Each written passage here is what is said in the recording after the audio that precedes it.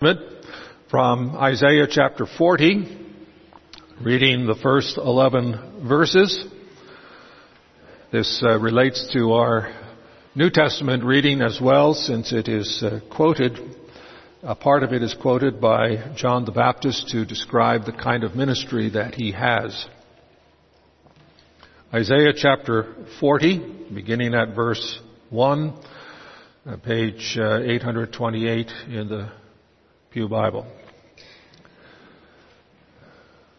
Comfort, yes, comfort my people, says your God. Speak comfort to Jerusalem and cry out to her that her warfare is ended, that her iniquity is pardoned. For she has received from the Lord's hand double for all her sins. The voice of one crying in the wilderness, prepare the way of the Lord. Make straight in the desert a highway for our God. Every valley shall be exalted, and every mountain and hill shall be made low. The crooked places shall be made straight, and the rough places smooth. The glory of the Lord shall be revealed, and all flesh shall see it together, for the mouth of the Lord has spoken. The voice said, cry out. And he said, what shall I cry? All flesh is grass, and all its loveliness is like the flower of the field. The grass withers, the flower fades, because the breath of the Lord blows upon it. Surely the people are grass. The grass withers, the flower fades, but the word of our God stands forever. O Zion, you who bring good tidings, get up unto the high mountain. O Jerusalem, you who bring good tidings, lift up your voice with strength. Lift it up. Be not afraid. Say to the cities of Judah, behold your God. Behold, the Lord God shall come with a strong hand, and his arm shall rule for him. Behold, his reward is with him, and his work before him.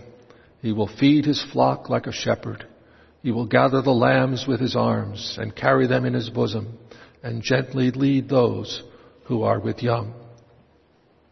Then reading from the New Testament, from the Gospel of John, page 1220 in the Pew Bible, John chapter 1, beginning with verse 19 and reading through verse 28. John chapter 1, beginning with verse 19. Now this is the testimony of John when the Jews sent priests and Levites from Jerusalem to ask him, who are you? He confessed and did not deny, but confessed, I am not the Christ. And they asked him, what then? Are you Elijah? He said, I am not. Are you the prophet? And he answered, no. Then they said to him, who are you? That we may give an answer to those who sent us. What do you say about yourself? He said, I am the voice of one crying in the wilderness, make straight the way of the Lord, as the prophet Isaiah said. Now those who were sent from the Pharisees were from the Pharisees, and they asked him, saying, why then do you baptize, if you are not the Christ, nor Elijah, nor the prophet? John answered them, saying, I baptize with water, but there stands one among you whom you do not know. It is he who, coming after me, is preferred before me, whose sandal strap I am not worthy to loose.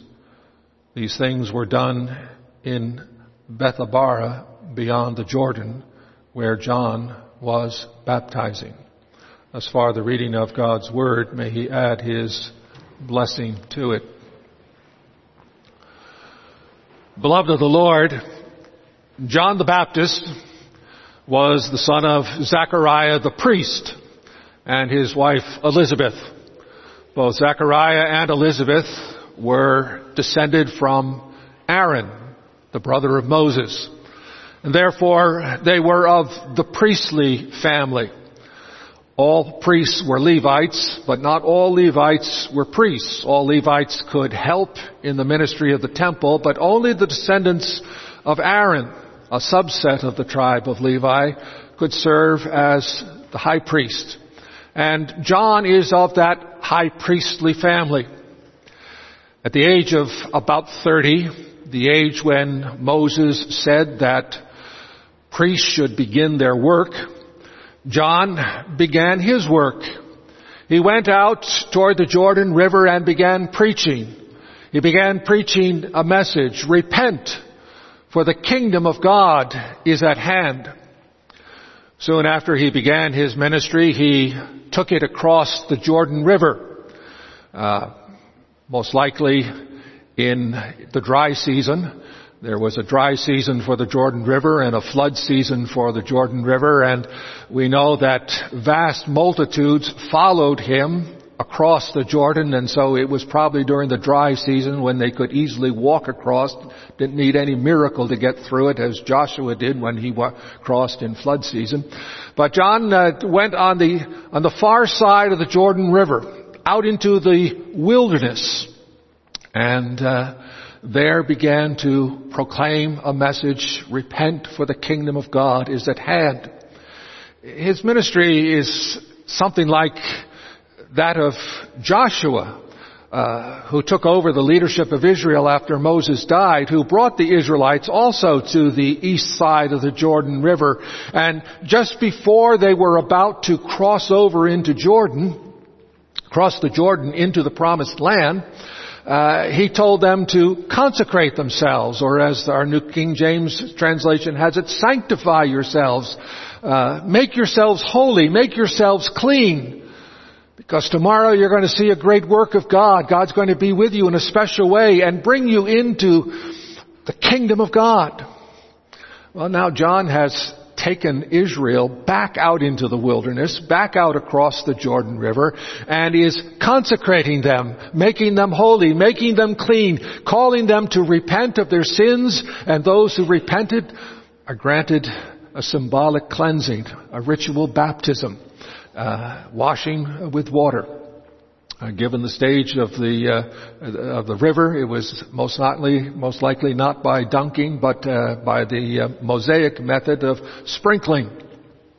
And he baptized them, and then they were ready now to enter the promised land again, and not only enter the kingdom of God, but John also is the forerunner of the King, of the Messiah, and so they're ready to meet their God as well. Well, this ministry attracted huge crowds. And of course that aroused the curiosity of the priests and the Levites, the Sanhedrin. And so they sent a delegation to be inquisitors to find out just what's going on here. Who is this rabble-rouser? Who is this popular preacher who is attracting so much attention and causing such a stir in Judah and Jerusalem? And they come to him with questions. And in answering their questions, John begins to do what John the Gospel writer tells us John the Baptist came to do. He was not the light. The Gospel writer tells us he was not the light, but he came to bear witness to the light. And in answering these questions, he begins to bear witness to him who is the light, the one who he is the forerunner of. We see an indirect light as he says who he isn't, and then a direct light when he tells us of the greatness of this man. First he points us away from himself, and then he points to one who is greater than he is. So let's look at these questions and answers that John, the Gospel writer, has recorded for us regarding the inquisitors seeking information about John the Baptist. First of all, they come and want to know who he is. And he, without any equivocation, tells them, I am not the Christ. That, of course, was what was on everybody's mind. There was great messianic hope in Israel. Not a very well developed or biblical messianic hope, because the messianic hope was fervent among them because of Roman oppression. And they wanted a Messiah who would come and liberate them from Rome. That's what was on everybody's mind.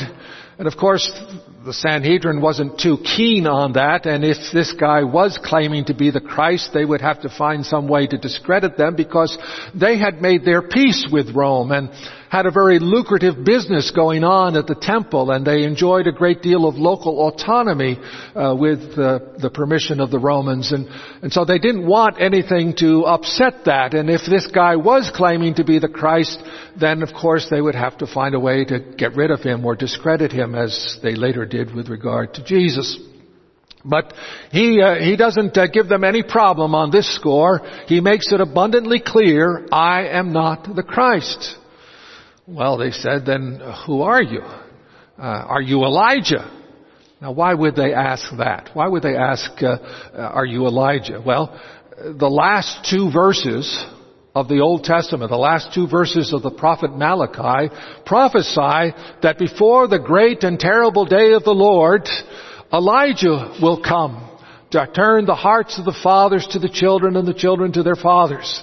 Elijah will come to reconcile the just with the unjust, is another way of expressing that in a parallel verse. It probably refers not just to intergenerational strife, but the strife between the original generation of the patriarchs, the fathers in the faith, and their wayward heretical children. By preaching to the heretical children, there would be reconciliation between the faith of the fathers and the faith of the children.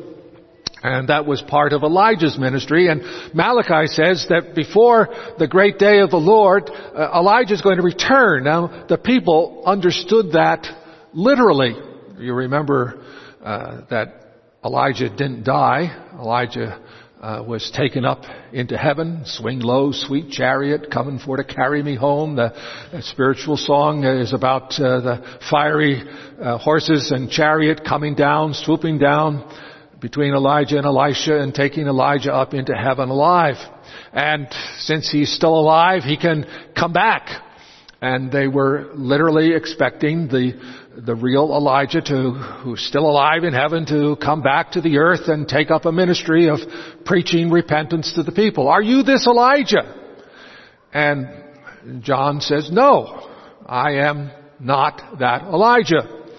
Now, some people are troubled by John's answer, because the angel who announced John the Baptist's birth said he would come in the spirit and power of Elijah to turn the hearts of the fathers to the children, to the just to the unjust. And Jesus affirms that also and says, if you will believe it, Elijah has come, and it's John the Baptist. Are John and Jesus in conflict with each other? Well, not really. There are two ways to interpret the prophecy, one literally and one metaphorically. And the people, when they asked John, are you Elijah, were thinking literally, are you literally that same person? And John truthfully answered, I am not that same person. But that's not what the prophecy meant. That's not how the prophecy was meant to be understood. The angel who announced his birth, and Jesus said he has come in the spirit and the power of Elijah to do similar work that Elijah did, to preach repentance so that the people, the unjust, will be reconciled with the just, the fathers to the children, and so forth. And so John rightly affirms that literal interpretation of the prophecy is not being fulfilled. I am not that literal Elijah come back from heaven. Well, then they ask, are you the prophet? Well, what's that all about? Well, Deuteronomy 18, Moses prophesied that one day God would send another great prophet. And there had been much speculation in Jewish theology down through the centuries about who this great prophet might be and whether he would also be the Messiah and so forth. And so part of the messianic expectation not only included the coming of a Messiah and the return of Elijah, but also a great prophet. There was debate among the rabbis, would the Messiah be a priest? Would he be a prophet? Would he be a king? Or would he be all three? Or would he be two out of the three? And they went back and forth trying to understand the prophecies. And so they come now to John the Baptist with that speculation in their background. Are you the prophet of whom Moses spoke? And John, somewhat tired of speaking of himself, answers with one word, no, I am not the prophet.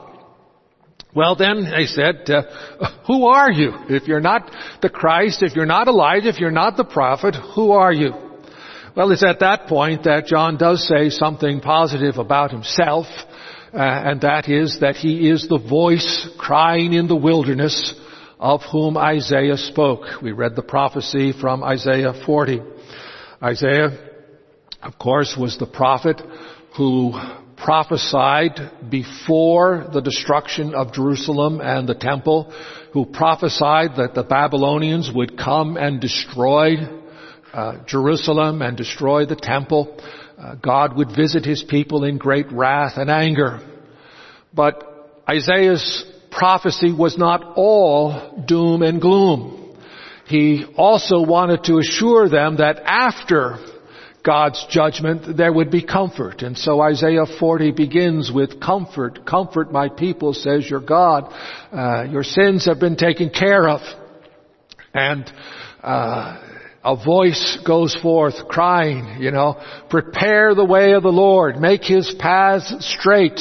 Every valley shall be filled in, every hill made low, every crooked path made straight, the rough made plain. He's using a metaphor there for spiritual life of the people. The spiritual life of the people is a mess, and it needs to be put right in order for God to come to them. They need to get their act together. If God is going to come to them, they need to be prepared by repenting of their sin. And right now, the hills and the valleys and the crooked and the rough parts of their lives, the spiritual uncleanness of their lives hinders the coming of the Lord. And so they need to make the path for the Lord's coming straight. This is reflected somewhat in the New Testament, where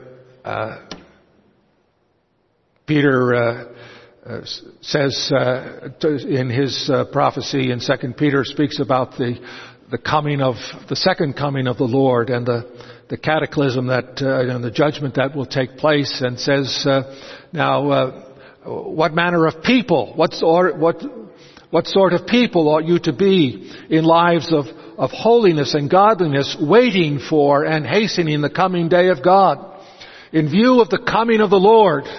To come and usher in the fullness of the kingdom, you need to be holy. And that's what the voice crying in the wilderness is saying. That God is coming. And because he's coming, you need to make yourselves holy. John the Baptist understands that the people need to prepare for the coming of the Lord. So he calls them to straighten up their lives and repent of their sins. In the wilderness, he's conducting a ministry to get rid of sin so that they can enter the promised land afresh as for the first time, ready for the Messiah and ready for the kingdom of God. This idea of preparing for the coming of the Lord is by living sanctified, holy lives is found again and again in Scripture. Last Sunday morning, Reverend Barnes preached to us from the 4th chapter of 1 Thessalonians, which is a call to sanctification. This is God's will for you, your sanctification, particularly with regard to sexual purity. But that call to sanctification comes right after the last verse of chapter 3, which mentions the return of the Lord. The Lord is returning. And because the Lord is returning, you need to live sanctified and holy lives. You find the same thing in Ephesians chapter 5, where it mentions the return of Jesus Christ as a husband coming for his bride. And the bride is to be made without spot or blemish in preparation for the coming of the bridegroom.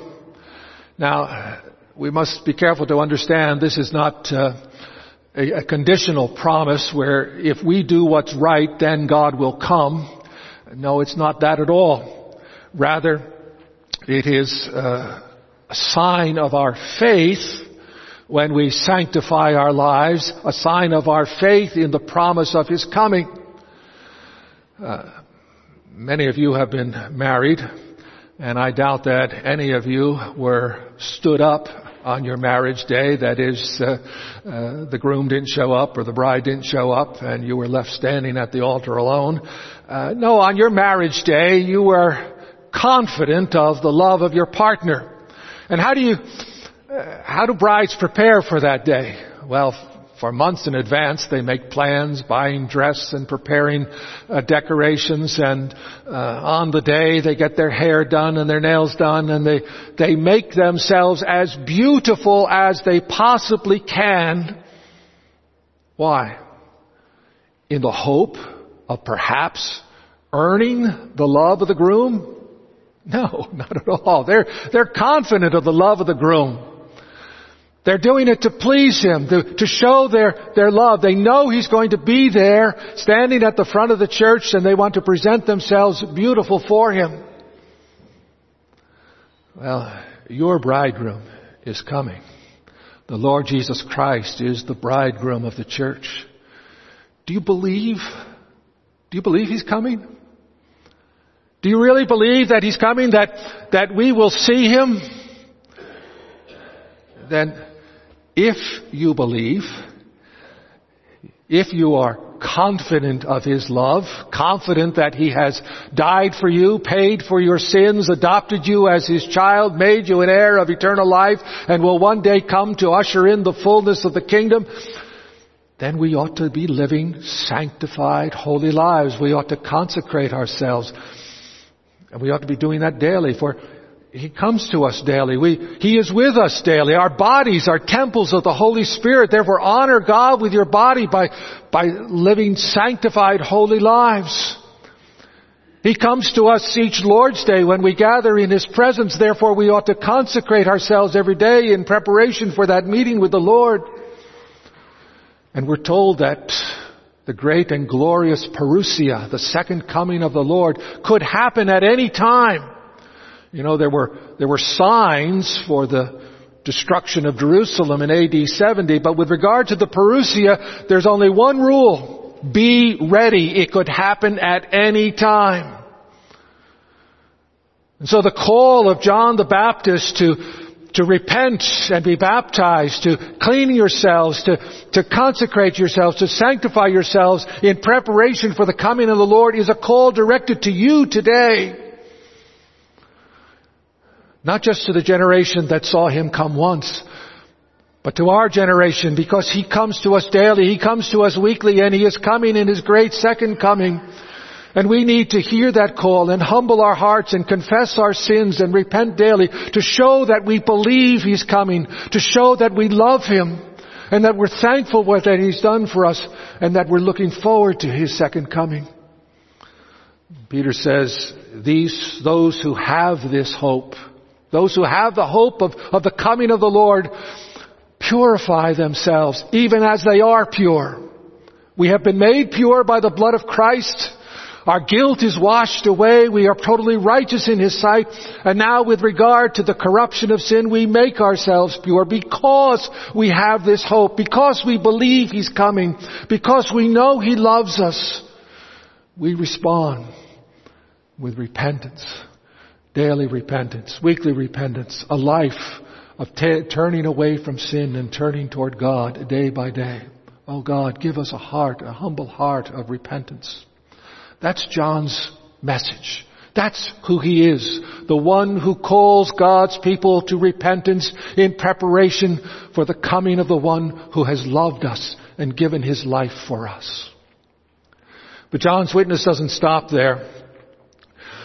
They then want to know, well, if you're not the Christ, if you're not Elijah, if you're not the prophet, why are you baptizing? Now, we need to be careful to understand John's answer here. This question is a question about authority. By what authority are you doing this? If you're not anybody, why are you doing this? Many people immediately, when they read his answer, I baptize with water, think that he is contrasting his baptism with Jesus' baptism, which is a baptism with the Spirit. And indeed, John makes that comparison, but not here. We shouldn't read that into here. This is in answer to the question of authority. And when his answer is, I baptize with water, he's saying something important to us. Now, baptism was an important part of temple ritual from the time of Moses. Moses, who sprinkled the crowds with water mixed with blood, a hyssop branch with strips of wool on it, dipped into a bowl of water with a little blood in it, and then the strips of wool would soak up the liquid, and then he would just go like this, holding on to the stick, and the droplets of water would go out and spray the congregation, spray the altar, spray the furniture in the temple, and he baptized everything. But that wasn't the only baptism. There were all kinds of baptisms. The whole laver in the temple, the biggest piece of furniture there, was all about washing people, washing sacrifices and so forth. And there were baptisms of putting a little blood here on the forehead, on the thumb, and on the big toe, and baptisms on the third day and the seventh day if you came in contact with a dead person. In Hebrews chapter 9, we read that there were all kinds in Hebrews 9:10. They talk about the ceremonies of the Old Testament, and he says there are all kinds of ceremonial washings. And the Greek word for washings in the New Testament in Hebrews 9 verse 10 is baptismos, from which we get the word baptism. And we could translate Hebrews 9:10. There were various ceremonial baptisms. And when John says, I baptize with water, he's saying, I stand in that tradition. I'm a priest. You want to know by what authority I do this? I do it with the authority of a priest. But as soon as he does that, as soon as he says that I am a priest, he immediately recognizes that even a priest, by comparison to the one who is coming, is nothing. He says, but there's one among you who you don't know, the thongs of whose sandals I am not worthy to unloose. You know, loosening somebody's sandals was preparatory to washing their feet. And he's talking about the foot washing that slaves did. And, you know, no one could be asked or commanded to wash another person's feet except a slave. A teacher couldn't ask his students to do it. A rabbi who had paying disciples, he couldn't say to his disciples, oh, by the way, you have to wash my feet as well. A rabbi couldn't ask that of his students. But you could ask a slave, you could command a slave to loosen your sandals and wash your feet. And John is saying, I'm beneath that. I'm lower than a slave. I'm nothing in comparison with this one who is coming. He's exalting the person of Jesus Christ, whom John the Gospel writer has described to us as he who was in the beginning was with God and was God, and he is the Word made flesh who dwelt among us, and we have beheld His glory. Glory as of the only begotten of the Father, full of grace and truth. John, the Gospel writer, understands all that as he's writing this, but at this point we don't know how much of that John the Baptist understood, but John the Baptist understood enough to know that this Jesus had come before him and was greater than him, even though Jesus was born after him. Jesus is the eternal Son of God. He knew the divinity of Jesus Christ, and he is exalting the person of Christ. You know, the Gospel consists of two main parts. The person of Christ and the work of Christ. And with regard to the person of Christ, He is an exalted being, even apart from anything that He has done for us with regard to our redemption. Just who He is makes Him worthy of our worship and praise. And here John is dealing with the person of Christ. 2 verses down, he'll start dealing with the work of Christ when he says, behold the Lamb of God. But now he's dealing with the person of Christ, and he's exalting Christ. And we see John humbling himself, saying, I'm nothing and He's everything. And I think the Reverend Tim Keller is right when he says in his sermon on this passage that this is a key to understanding John's power. Now, John's power, of course, is a work of the Spirit in his heart and so forth. But here we see a man who humbles himself and says, "I'm nothing." Now, normally we associate humility with weakness and powerlessness. A humble person is a person who gets stepped on and used by others. But that wasn't John the Baptist. When the leaders of Jerusalem come to him, he says, "You brood of vipers." Who says that? Who has the courage to say that to the leaders of his people? And King Herod, he went up to King Herod and said to his face, "You're an adulterer. You shouldn't have your brother's wife." And when Herod put him in jail, he didn't go, "Oh, please forgive me, I shouldn't have said that." No, he continued to condemn Herod for what Herod had done. Where did he get such courage? Well, he got such courage because he had such a vision of the exalted Christ. He's everything. I'm nothing. What happens to me in this world doesn't really matter in the end. What matters in this world is that I exalt Jesus Christ. And when we gain a vision of who Jesus is, when we see the glory of God in the face of Jesus Christ, when we see that He was in the beginning with God and was God, and through Him all things were made, and without Him was nothing made that was made, and in Him we have seen His glory as the only begotten of the Father, as our hearts are drawn to Him, and we realize that He loves us even though we're filthy sinners, then we too can recognize, it doesn't matter what happens to me so much in this world, as that I hallow Him. Again, last week we heard, "Hallowed be Thy name." That should be our first concern. God didn't come to make you rich and to make you healthy and to give you your best life now. He created us for His own glory, that we might glorify Him and enjoy Him forever. And when a person begins to see Jesus for who He is, the Lord of glory, and recognizes that we're nothing in comparison to Him, then there's power to do whatever He tells us to do without fear of man, because our lives are in His hands. That's John the Baptist. And John is showing us that's really the role all of us are called. He's everything. We're nothing. Glory be His name. May He be hallowed in us, and may He be hallowed through us. May He be treated as holy, and may others come to know Him as the Holy One through us. May God give us grace to daily repent of our sins in preparation for meeting with Him daily and weekly, and in His great parousia, His second coming. And may we see His exalted nature, humble ourselves before Him, and live fearlessly for Him. Amen.